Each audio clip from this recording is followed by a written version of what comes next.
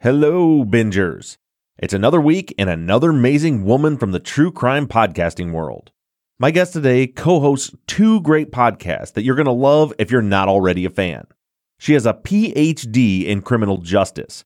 She co-hosts the Direct Appeal podcast, and she's here today to talk about her Women in Crime podcast. Ladies and gentlemen, the always fascinating Dr. Amy Shlosberg. The internet's full of true crime podcasts. More and more are added to the list every day. Figuring out where to start or where to go next can be overwhelming. But have no fear, I'm here to help. I'm Bob Ruff, and this is the place to find your next true crime binge.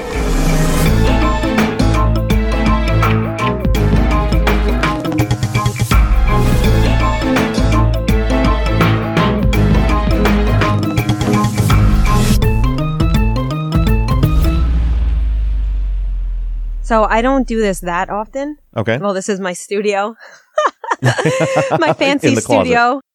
Always, right? So I don't do it that often. Usually I'll go to Megan's to record because she has the proper studio. Uh-huh. So I'm always excited when the setup works. Yeah. It looks great, and I like the organization of your closet behind you. It looks like everything's in proper order. That's Alan's side. If I turned the camera, you would be horrified. My husband's anal and I'm a mess. So you just That's point the why camera. I'm facing this way. Right. So I want to get, first of all, your last name is pronounced Shlosberg. Am I saying that right? I don't know. Actually, my friends tell me I pronounce it wrong. So I say I say Shlosberg because I think it rolls off the tongue easier. But I'm told that it's Shlosberg. So and do you take your friends' input on how to pronounce your name? I don't. I just do whatever. I'm lazy, so Shlosberg, like putting an SH on that second S, it just Shlosberg. It's fast. Saying like Shlosberg, it's like a delay if you do it the right way. So right, Shlosberg. I'll go with Shlosberg if that's your preference. What do your parents? How do they pronounce it? I think Shlosberg. Yeah. To tell you the truth, Bob, I don't think I've ever really heard them say their last name. That your parents don't introduce themselves to you and speak to you as Mr. and Mrs. Shlosberg? No. Just been mom and dad. Luckily, yeah, exactly. And luckily my kids have my husband's last name, so they don't have to worry about it. They don't have to deal with it at all. Yeah. Well, that's great. Well, it's great to meet you in person. I met your partner in crime, so to speak, a couple weeks ago. I had Megan on to talk about the Direct Appeals podcast. Direct Appeals or Direct Appeal? Direct Appeal. Direct Appeal podcast. Maybe you guys could take some input from me. To me, it looks like it's pronounced Direct Appeals, the way I see it. Interesting. I guess it could be now that we're in season 2. There is more than one appeal. So, right? You guys, I feel like you guys are too easily influenced in the pronunciation of your name in your podcast. We are. It's whatever the people tell us, we go with. Right. So I just checked out a couple episodes of Women in Crime, and I'm really interested in it. This episode is going to, so for the listeners, we're in kind of a time machine here because we're recording this a few weeks ago, but this is going to drop on St. Paddy's Day, which will be so we are right now, 6 days away from you dropping an episode on a case that I covered for a year on Truth and Justice. The murder of Jim Melgar and what I believe is a wrongful conviction of Sandy Melgar. That's going to drop for you guys. You said next week on the 23rd, right? Tuesday? That's correct. Yes. And yeah, Bob, can I just say that your podcast, I've always known about that case because I study wrongful convictions, but I fell in love with that coverage because I always knew she was wrongfully convicted, but I did not know the extent of that evidence. And I am in my car about 12 hours a week. And I devoured that season on Sandy Melgar in about a week. And what is it, like 40 something episodes? Oh, I think, yeah, probably at least that. Yeah. And then I was hooked from that point forward. But your coverage was incredible on that case. Well, thank you very much. I appreciate that. Did you, I don't know how many spoilers you want to give away for next week. Did you and Meg come to any kind of conclusion? I mean, I see you say that you study wrongful convictions, so you studied that case. Yeah, I don't think anyone could come to any more of a conclusion than you did in that case. That was such a deep dive.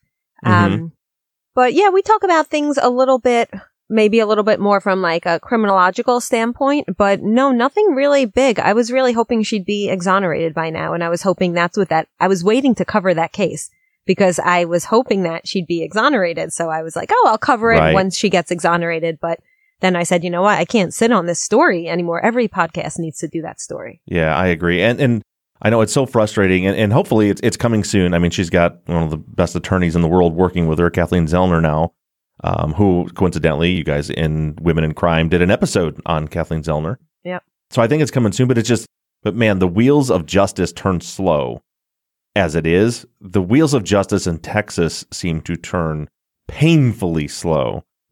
So it just seems like this is such a, it's just dragging and taking so long and should be out by now. But really, I think her case is probably moving faster than most in Texas because of Kathleen Zellner's involvement.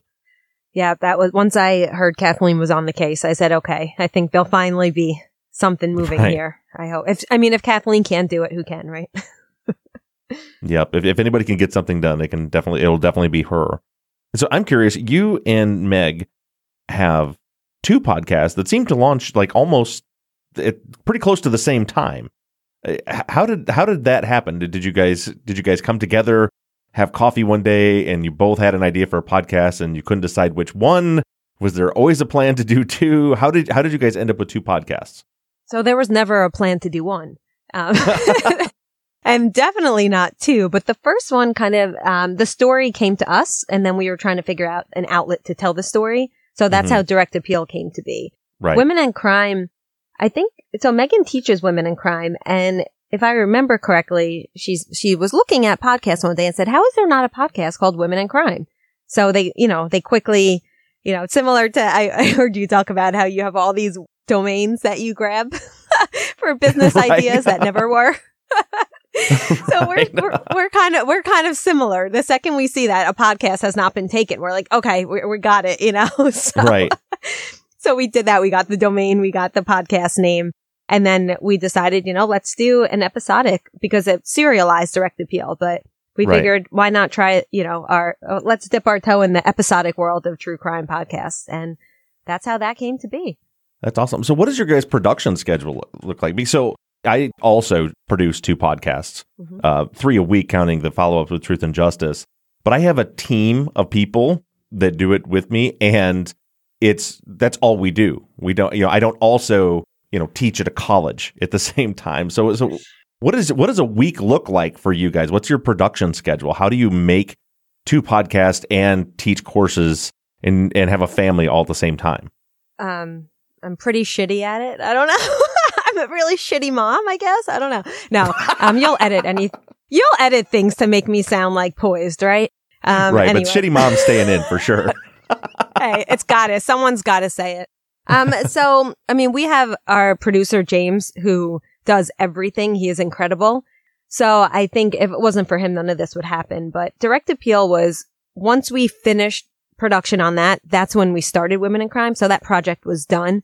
The issue now is we're doing Direct Appeal season 2 and 3 while also doing Women in Crime and also teaching, and I have a side gig, another side job. So it's all this stuff, but I'll go to Megan's, after we get our COVID test, we make sure we're very, very safe, but I'll go to Megan's about once a month and we'll bang out a couple of episodes. And so right now our episodes are, we're recorded up until like the end of April at this point. So we just keep, we have a backlog so that we can kind of get ahead of things as we're starting production in Direct Appeal season 2. Women in Crime is somewhat taken care of, at least from the recording standpoint. James is always editing, but Megan and, we probably write only 2 episodes a month because we're bi-weekly and we switch off. So really it's not that much because each of us is only releasing 1 episode a month. You guys do a great job, and your editor does a fantastic job.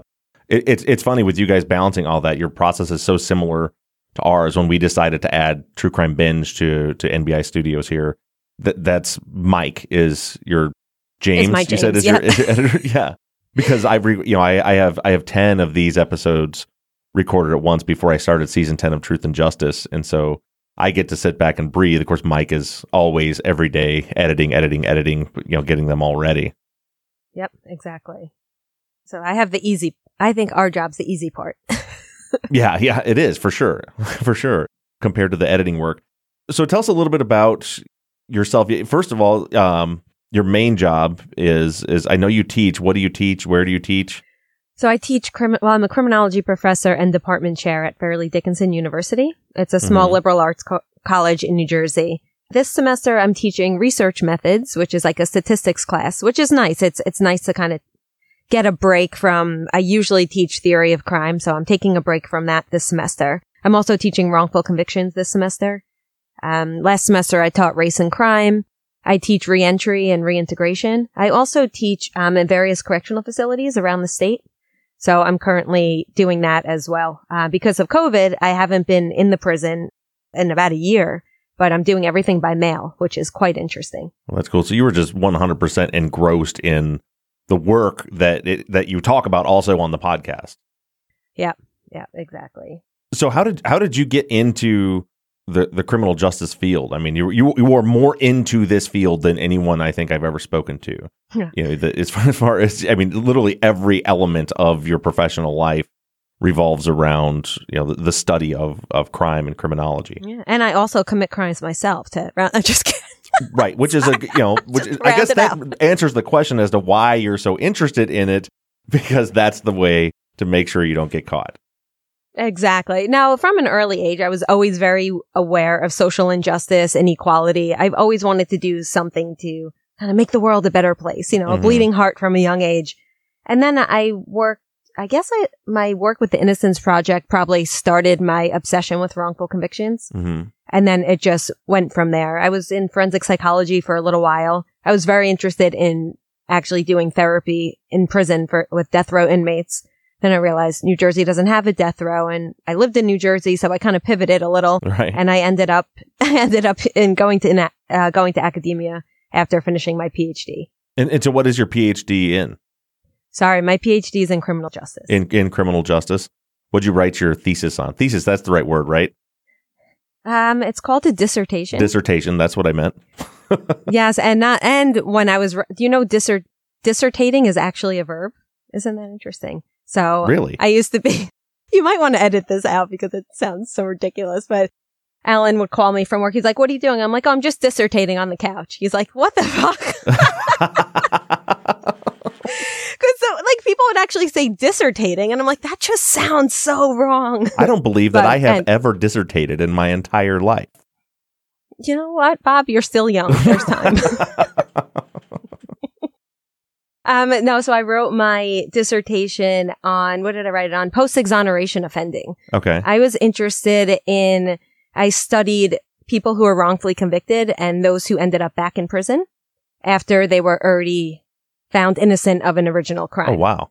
So very fascinating. I mean, we're talking about, I think the numbers were like between 34, 35% of people in my sample who were wrongfully convicted ended up back in prison within 5 years.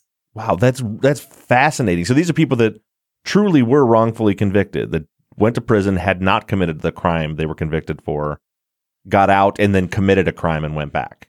Yeah, and I'm sure you have some hypotheses as to why that might be. Any idea why these individuals end up back in the system? Well, as I dissertate over that for a second, I just offhand, I would think there's probably a number of reasons. One, I think, would be that our prison systems are awful. And I think that would be the biggest reason. If someone goes into our prison system, not a criminal, by the time they come out, especially when it comes to violence and a certain way of life that they've been subjected to for all those years, as I always said, people don't come out of prison typically better than they went in. Yep, you are correct there. It's called prisonization. So it's the idea that, we take an otherwise law-abiding citizen, because I did filter it out by people with prior convictions, just because I wanted to make a stronger point. And if someone has prior convictions, then we know statistically they're more likely to have future convictions. Right. So I did isolate those cases. I wanted to look at people who were otherwise law-abiding citizens, in air quotes, right? Because who knows what a law-abiding citizen means. Right. But, for your research, you need to operationalize these things. So I was looking at people that had no priors. So, in essence, the prison system made them a criminal. That's fascinating. Because that was going to be the other element that I was going to add was, well, the only other thing I could think of is the wrongful conviction came from the kind of the usual suspect syndrome where they are often committing crimes and they just happen to not commit the one that they were wrongfully convicted of. But you weeded those people out.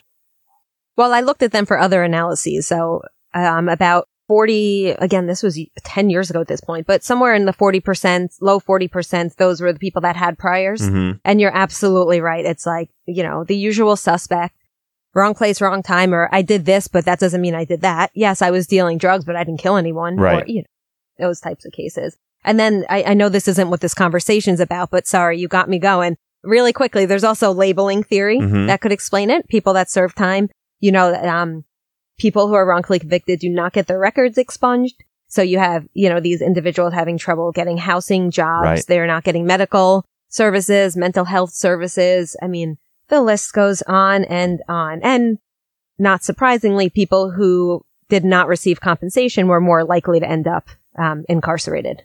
Yeah, absolutely. Because they come out and they've got some felony on their record and they can't, they can't find a job. And so they just turn to other avenues. That's fascinating work. Yeah. By any chance, did that work include, or did you look at all into the Stephen Avery case? I have my opinions on that case, but on Netflix at least, his case kind of fits this mold, right? Where he was convicted of this rape. Turns out he was wrongfully convicted, and then I guess not on Netflix, because on Netflix he definitely didn't then turn around and rape and kill after that. Yeah. So when that came out, that was after I'd already, published my study's findings. I can't really say if he was part of my original sample because of, all these research ethical constraints that you're not allowed to talk about your research subjects. So I can't say whether or not he was included in my initial sample, but I can say that when that case became mainstream media, I found it just so fascinating hearing the narratives around it as someone who looked at that exact phenomenon, right, if you want to call it that. Yeah. Yeah. Because it's an interesting, and I don't know if it was guilty of the murder or not. I have my opinions on it, but either way, it's still interesting the fact that, he served all that time for a rape that he didn't commit, and then either lightning struck twice and he was then framed and wrongfully convicted for another crime, or he came out of prison after being wrongfully convicted and then committed a violent crime afterward. Either way, it's a sad story, right? Also, in that case, you can't ignore the corruption, the conspiracy theories. Yeah, it's just the layers in that case are just fascinating case. Well, speaking of layers and conspiracy theories, I guess that's a great time to transition into the case that we're gonna be talking about today. It's actually a perfect segue. This case, so I listened. This is for those of you that want to listen to the Women in Crime episode on this. It's episode number 8 of season 1. But I researched the case a little bit and I wanted to hear your guys' take on it. And I remember when this happened. I was young in my 20s. I remember hearing about it. Didn't really know the details until I listened to your episode and then started doing a little more research. And it is infuriating. Like the most frustrating, infuriating. This is one of my top 10 cases. So we're going to be talking about the death of Lavina Johnson, who was deployed in Iraq in the Army in 2005. Now I'll let you describe kind of the basics of the case. Okay. And I have to correct one thing, Bob. You said the death. I'm going to go and say the murder of Lavina Johnson because I'm glad you did, because I checked myself because I was going to say that in the nicest. Well, because legally it is the death of, right? Right. When you look at, so you actually said it the correct way, but it's so infuriating, this case, that we'll talk about our theories. I don't want to jump too far ahead. So for now, you want me to just give you a little bit of the background of the case? Yeah, absolutely. All right. So Lavina Johnson, she lived outside of St. Louis, Missouri. And she was deployed because she wanted to help pay for her own college education. So in summer of 2005, she went to do a service tour in Iraq. Now, she was extremely close with her family. She kept in very close touch with them. And just 8 weeks into her deployment, the family receives a visit to inform them that their daughter was dead. And at this point, they're not given any information and they're shocked. They had just spoken to Lavina a few days earlier. They knew she was not in active duty. She was working at a communication center. And Lavina's father said that the soldiers that came to the home said something about a self-inflicted wound.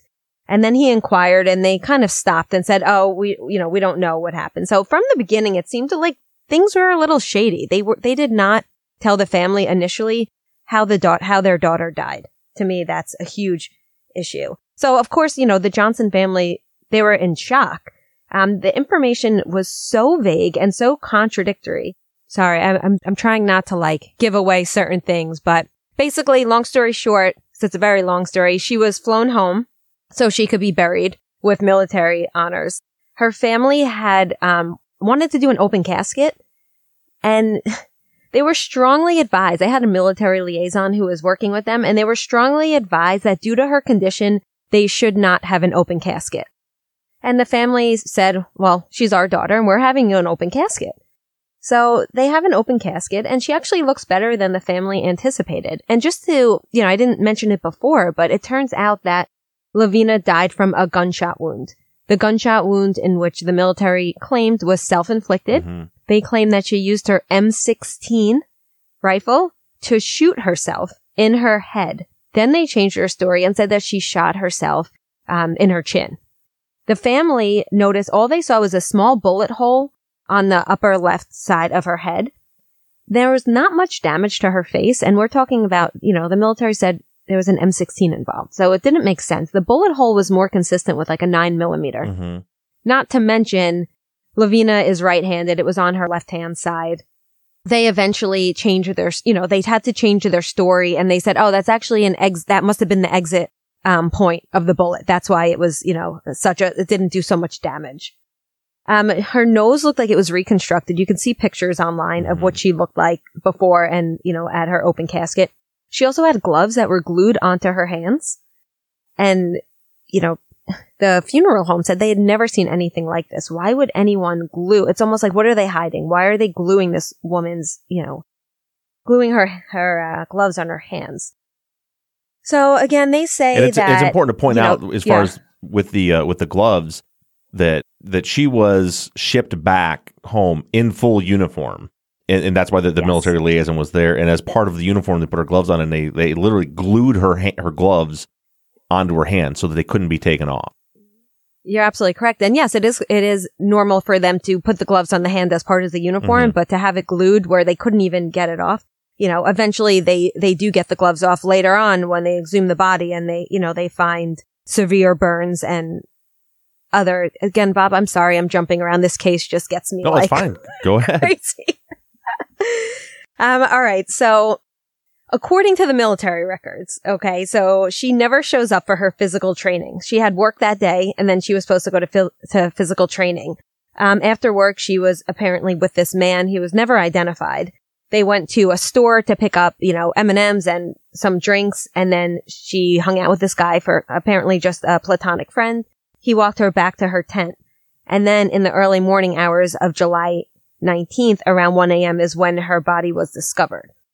Okay, so the problem is everything's classified. Right. We don't really know, we don't know who this guy is that she was with. We don't know any of this information. But when she was found, I just want to paint the picture. Have you seen the crime scene photos? I have it on my desktop right now. So her right hand is draped over her face. There's a large pool of blood under her head.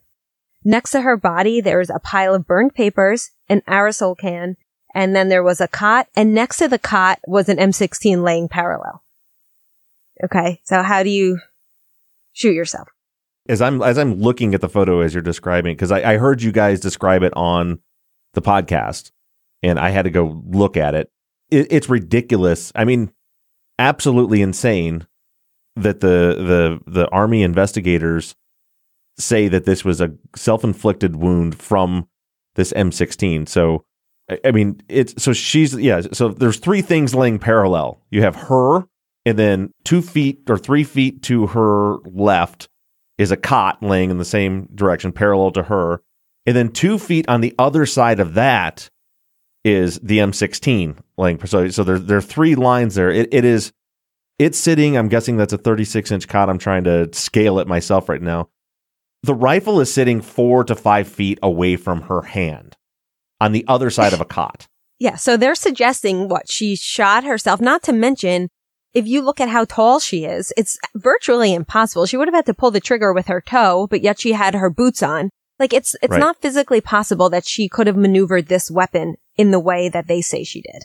Yeah, she's 5'1", and that was the first thing I thought with the first story they gave, which is that she shot herself on the side of the head. I thought there's no way a 5'1" person can hold an M16. For those of you who don't know what an M16 is, it's like from any of us that are my age or older, around 40s, we just called it a machine gun back in the day that you would see used in like Vietnam, and there's different versions of assault rifles or whatever you have now, but that's what an M16 is. So it's a long rifle. And I wonder, too, if it was a modified version of one with a shorter barrel, but I'm looking at the photo and it's not. I mean, that thing's got to have a 26-inch barrel on it. I mean, it's a long gun. Yeah, it's unbelievable that I think, so they had to change their story because it didn't add up. And I mentioned the shot was on her left side. She's right-handed. Besides the fact that the gun, the length, none of that made sense. So they say that she, shot herself in the mouth. But if you look at her face is pretty much intact in this picture. Bob, wouldn't you expect to see a lot more damage to her face if she had, in fact, shot herself in the mouth with an M16? Yeah, so very much. A couple things that I caught on the podcast. I think the father had said, or you guys had said, the father had said that the hole looked too small to be an M16, that it was a 9mm. So an M16 round is actually smaller in diameter than a 9mm round. It's between 5 and 6 millimeters is how the diameter of an M16 round. So it's smaller. The fact that there would be a small wound like that as an exit wound, I think isn't entirely out of the question. But the reason that I know that it's bullshit is because they're saying that she had the M16 in her mouth and she pulled the trigger. And in contrary to most people, and I just know this from my former job, dealing with several gunshot wounds, self-inflicted gunshot wounds over the years, most people would think that an entry wound in a self-inflicted injury would be the small hole, and then a big hole on the other side would be the exit wound. When in fact, it's usually the opposite if it's self-inflicted, because you have the blowback. If someone presses a gun against their skull, the roof of their mouth, whatever it is, the exploding gases coming out will just blow that to pieces, and then the projectile itself doesn't, like if an M16 round wouldn't have time to fully open and mushroom out, and so you would expect a smaller exit. Not to say that's what happened here, but so what I was looking for is her mouth and face completely destroyed, and it's not.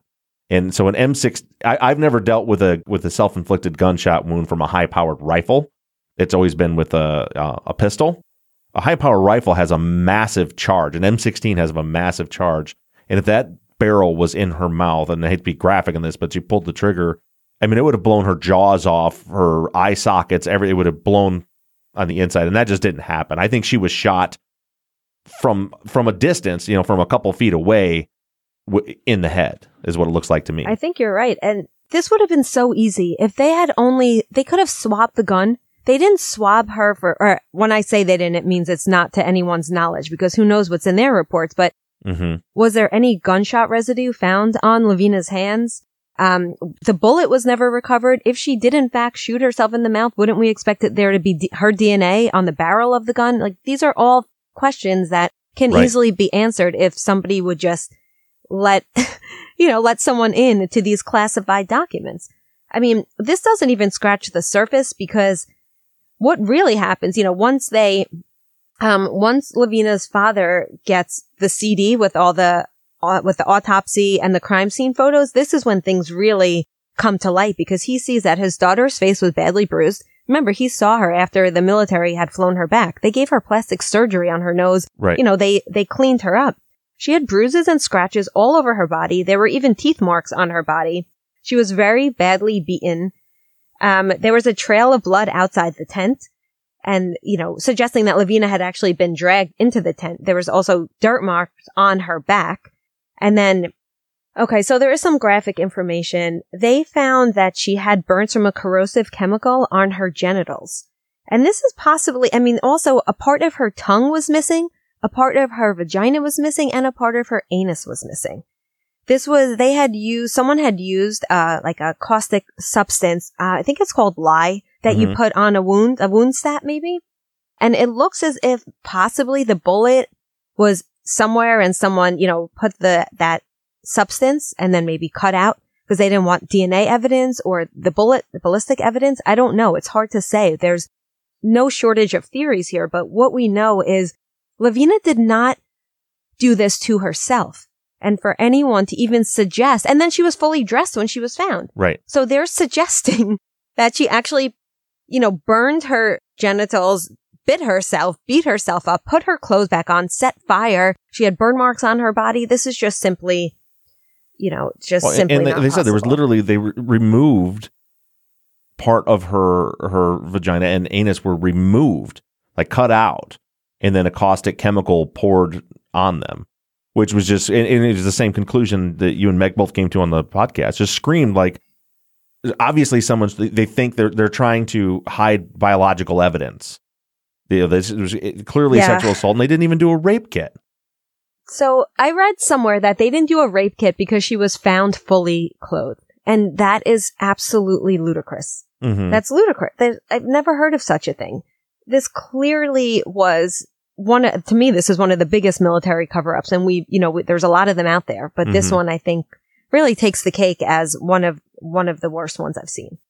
All it takes is a quick glance at the crime scene to realize this is absolutely not a self-inflicted gunshot wound in no way, shape, or form. And then you look; it doesn't take but looking a little bit closer, just at one photo. You have an aerosol can with stuff burnt all around it, like they were trying to burn evidence, not to mention the fact that the gun's nowhere near her. Her clothes nothing looks right in this crime scene photo at all. And the military was very quick to create this false narrative around Lavina's mental health, which I think is bullshit. Mm-hmm. They claim that she was upset because a boyfriend broke up with her. This is a guy she had only been seeing, I believe, a couple of weeks. Right. They claim that she took these emails with her to the tent, burnt the emails, and then did all this. Not to mention, you're going to tell me this woman is suicidal and you're going to trust her with a service weapon? Like, come on. Right, because they claim they knew this. They claim they knew she was suicidal. Well, because, this to me goes into some theories as to what could have happened, but she had she didn't file a report, an actual complaint, but she was seeking medical help for a sexually transmitted disease that she got after a sexual assault. Right. But that she had reported as a sexual assault, if memory serves. Correct. And of course, who knows? And of course, we can never know if that was in fact a sexual assault and, who perpetrated it. But it just, they're trying to make all these claims that just have absolutely no basis. She was eating a lot of ice cream, they said. So she was depressed. Like, it was just, it's offensive I think it's offensive to women. And it just shows the way when women are victims, how they're just torn apart. And it's so quick to assume that a woman's so fragile that if a boyfriend breaks up with her, she's going to go and kill herself. I mean, it's just insulting. In the fact, it's so insulting to think that the United States military, at least the commanders of this post and base, think that the rest of the world and her family is so stupid that as you said, well, women are fragile, they're this and that. They could look at this scene and look at and once, thank God, her father pushed until he got the autopsy reports and all the evidence in the case, at least some of the evidence in the case, that they could give that to him and be like, well, yeah, but she was just a woman and she was depressed. So pay no attention to what your eyes are telling you. Just ignore all that. Just listen to what we're telling you. So insulting. I feel so very horrible for the Johnson family. I could not even imagine. It's all, and some of I guess I'll let you get into it too, but I mean, some of the other evidence that caught me, the glued gloves, when they removed the gloves, they found, what was it, 2nd or 3rd degree burns on her hands that they were trying to hide? I read both. Yep. It looked like 2nd or 3rd degree burns, which I guess would go along with, I think it goes along with the theory that someone's trying to cover up the evidence, mm-hmm. right? DNA under the fingernails. Well, let's burn that away, right? Right. I mean... Well, and you can't stress enough that we talked about a second ago, but just to make very clear, someone beat the hell out of her. I mean, she was she had fractures to her face and bruises and scratches all over her body, as you said, bite marks, the mutilation to her genitalia and all that. I mean, I believe her neck was. I'm sorry, I don't know if I mentioned, but I believe her neck was fractured as well. Yeah. And that information, I think you guys said, came from they eventually exhumed her body and did their own autopsy. They spent thousands of dollars on exhuming the body and doing more autopsies, having experts, and these news stations. I don't want to throw any news stations under the bus. I don't need to name names. I might have in the other episode, but a lot of big news outlets put a lot of money into this case and then didn't even end up running the story. Right. I'll throw them under the bus. CBS paid for the exhumation of the body.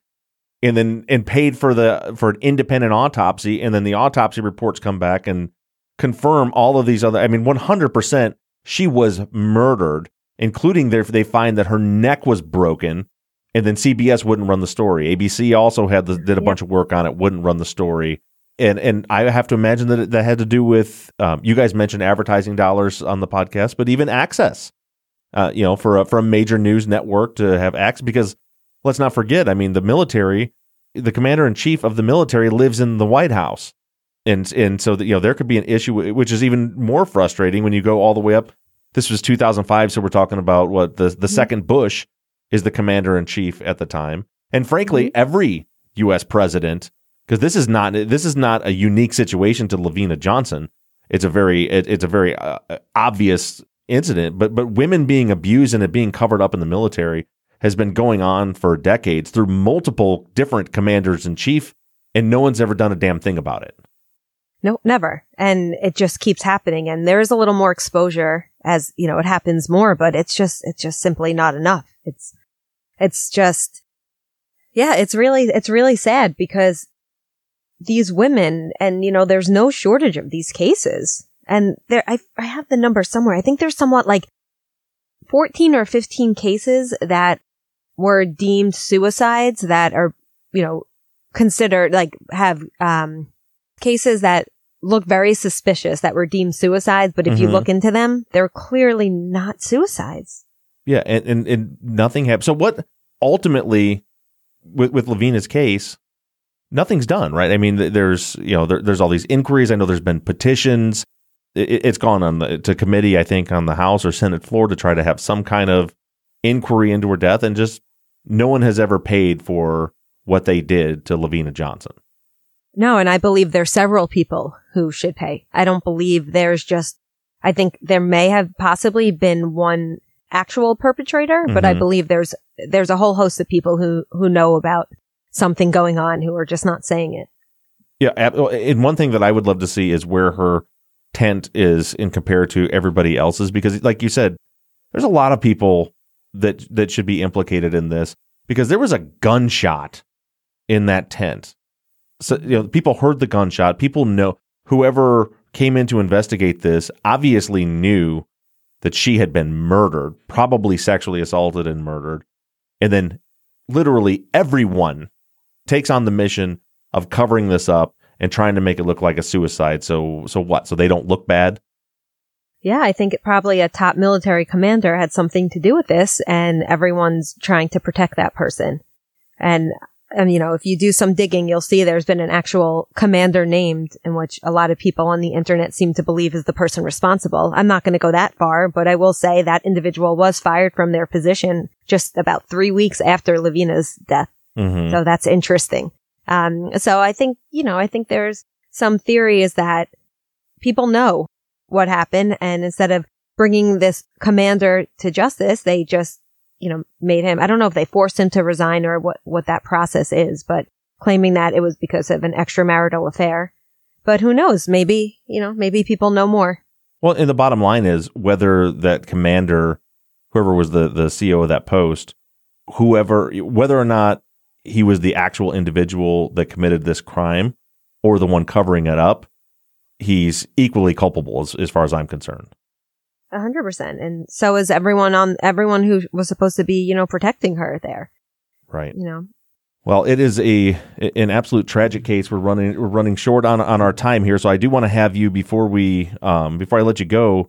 Can you just give people a couple of examples of episodes they may want to check out? I'm sure all of your awesome fans will be listening to this, but you'll have some new people that have maybe never heard of women in crime before. Where would you recommend they go to start? I think it depends what you're interested in, because we cover cases in which women are the victims, women are the offender, or a trailblazer in the field. And sometimes, it could be someone who's a victim and an offender. We know that a lot of offenders were once victims, right? Mm-hmm. And a lot of victims become offenders. I'm really interested in cases of wrongful conviction. So Patricia Stallings is a fascinating case. That's a no crime wrongful conviction. Joanne Parks, we did the case before she got exonerated, but since she's been exonerated, I think it's even more interesting. I like to cover cases, and I like to have people listen to cases in which there's some action that could be taken. Marche Jones is another case that's very heavy on, policy implications. I think that's a great one. I'm saying a lot of my cases. Sorry, Megan, but these are the ones that I researched. And then do you know Ellen Greenberg? Amazing. So Ellen Greenberg, you're airing this in March. So we just recently released an episode on Ellen Greenberg. And this is fascinating because this is similar to Lavina in the sense that the police were quick to say that it was a suicide. This woman was stabbed several times in the neck, and they claim that she did this to herself. And it's another one of these cases where they were so quick to just say, this is a suicide. She was depressed, this and that. If you look at the evidence, there's no way this woman could have done this to herself. So those kind of cases to me are really interesting. And Lavina was an early case, so we might not be as polished. So try one of our newer cases. Right. Well, and they can try the one that you just mentioned. And coming up in 6 days, next week, Meg and Amy are going to be covering the Sandy Melgar case. So that'll be on the 23rd. So make sure you check that out. Her name is Dr. Amy Shlosberg, and the podcast is Women in Crime. Check it out. It could be your next big true crime binge. Thanks so much, Amy. Thank you, Bob, for having me. I really appreciate it.